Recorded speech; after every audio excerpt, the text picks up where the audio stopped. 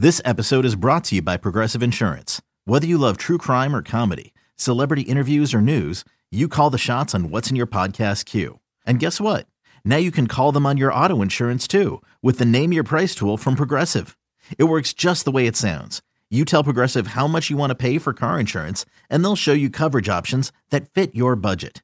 Get your quote today at Progressive.com to join the over 28 million drivers who trust Progressive. Progressive Casualty Insurance Company and Affiliates. Price and coverage match limited by state law.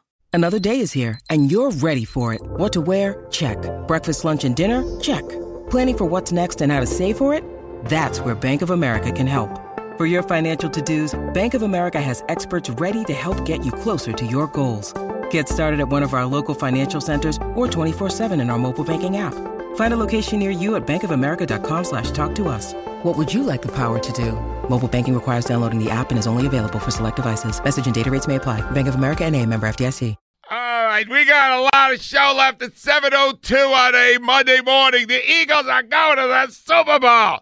And, Al, we are going to be talking about, I know you want to talk about what is it? How the Niners conducted themselves, and specifically the head coach. That's coming up. And you know what, Al? Look, I had a few complaints during the game.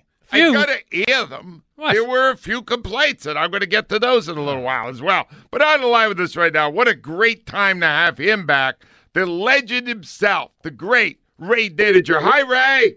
Good morning, Ange. How are you? Well, I'm great, Ray, and I enjoyed the post-game. They had five guys on the panel. They put Ray right in the middle.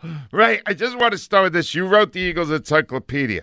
What does it mean to the city of Philadelphia to have the Eagles going to the Super Bowl? Well, Philadelphia is a great sports town. We've certainly talked about that endlessly, but there's no question that the number one team is the Eagles. When they get to this point, when they get all the way to the top, because we've certainly seen the other extreme. We've certainly seen them be bad. But when they make it all the way to the championship game, yeah, there's nothing like it. There really isn't.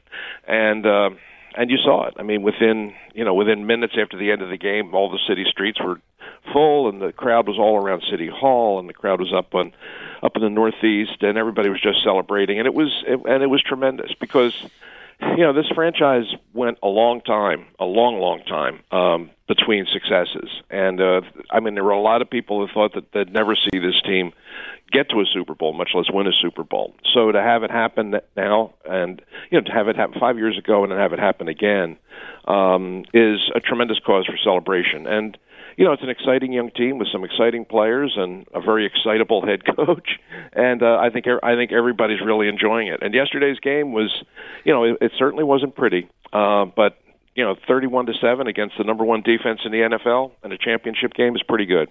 It wasn't pretty, but it was Purdy, because could you tell?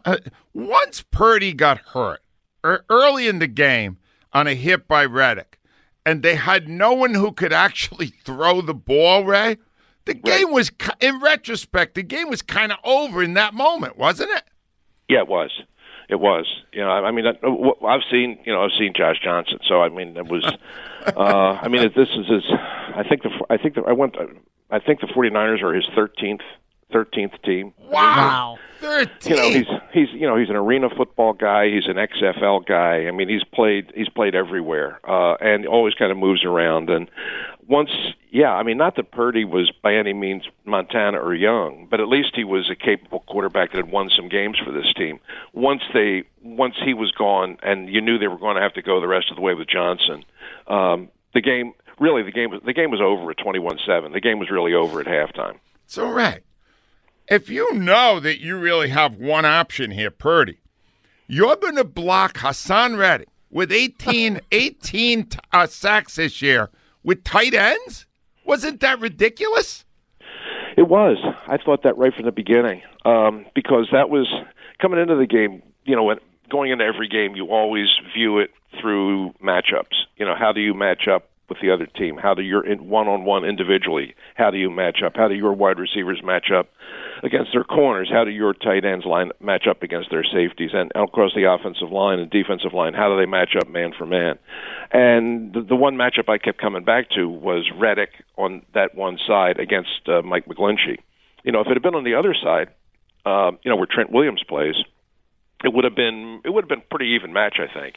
But on the other side, I said, man, the Eagles have a big advantage here. And one of the things that I was kind of waiting to see was my thinking was, well, as destructive and disruptive as Reddick can be, I mean, certainly the 49ers aren't going to try and block him with one guy. I mean, they've seen how he's made plays that have changed games. So they're going to. I was really kind of curious to see what kind of scheme they would come up with to try and block him. And the scheme they came up with was worse than I imagined. I mean, they didn't even put a lineman on. They put a tight end on him in that situation, and that hit. I think the Eagles probably would have won anyway. Because I think Purdy's. I don't know that Purdy could have won that game anyway. But once he went out, I mean, certainly there was no chance for the 49ers to come back and win. Hey, Ray. All that having been said, it's second quarter, 7-7, and the Eagles have the ball on their own 34, 4th and 1.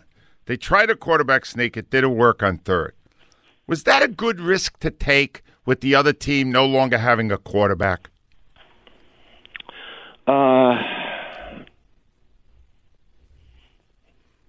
It didn't occur to me as a bad idea at the time. Wow, because it worked. But Ray, I thought I was creating negative scenarios where they're going to get points here and then shut the Eagles down because they got a great defense. And we're going to go, why the hell did you give them 3 points, if not 7, by handing the ball deep in your own territory? If honestly, I know they use analytics. I keep going back to that moment and going, Mike, that was the one time I was scared. Because, Ray, that did not seem to be a logical decision in the moment.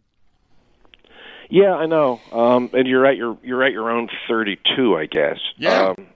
I don't know. I guess I've seen that play be so successful so often this year that, I mean, while I recognize it's a risk, I think it's a risk probably worth taking.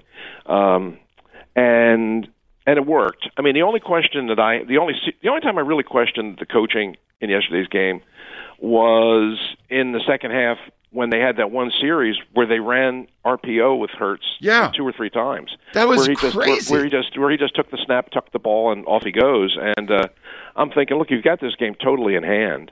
Why are you choosing to run him on designed runs when he's clearly playing with an injured shoulder? I mean, you can say what you want about it's getting better, but I mean, he's clearly playing with an injured shoulder. Why would you expose him to taking more hits in a situation where it's absolutely unnecessary? That was really the only time all day yesterday that I questioned the coach's judgment, because to me that didn't seem like it was the risk-reward thing. Certainly didn't seem to be the right way to go. Well, here's the I question a lot the other coach, the Niners, Kyle Shanahan. Right. First of all, the Eagles ended up getting the go-ahead drive on 4 really undisciplined penalties by the Niners. And then at the end of the game, Trent Williams decided to prove how undisciplined they were by attacking Kayvon Wallace. Is that team undisciplined normally, Ray, or did they lose it because they lost their quarterback? I'm trying to understand the way they performed after Purdy got hurt. No, that's not generally the way they play. They're normally a very disciplined team, I think. And for as physical as they are and as tough as they are, they generally don't do stupid things. But yesterday they did, and yesterday it really hurt them because of key situations. I mean, the Eagles struggled to move the ball on them. The Eagles struggled to sustain drives. And one of the ways they sustained the 2 long drives, the only 2 long drives they had, were penalties by the 49ers, kind of dumb penalties by the 49ers. They gave the Eagles first downs and sustained those possessions. I mean, they played like a dumb team, but they're not. They're really not. But, it started early with a dumb non-decision by Kyle Shanahan not to challenge the Devontae Smith play. Yeah. I mean that is a huge play in the game. It's the first possession. It's a 4th down. I mean, that's a change of possession play. They've got the ball 30. You're at the 35-yard line. You're 35 going in, and all of a sudden they throw this pass, and from the second that he hit the ground, even before the replay came up, I thought, man, that's a great catch, but I'm not so sure he caught it. And if you're Shanahan in that spot, I think you have to challenge. I know what they're waiting for. They were waiting for the reverse angle that clearly shows the ball on the ground, but that didn't come up right away. But if you're Shanahan, you can't. You got to throw the flag and just stop the game and get that look, because it's too big a play. By not challenging it, letting them get the completion. The Eagles go down, they score a touchdown, you're down 7-0. Whereas if you challenge it and you win it, then you get possession of the ball. I mean, that was a huge play, and I thought that the one thing that convinced me that I thought that it was a trap was Devontae Smith's reaction to it, the way he jumped up and the way he was signaling to the team, come on, let's hurry. Yep. When I saw that, I thought he's trying to rush everybody down here so they can snap the ball before this play gets reviewed or before they can challenge, because he knew that the ball was on the ground.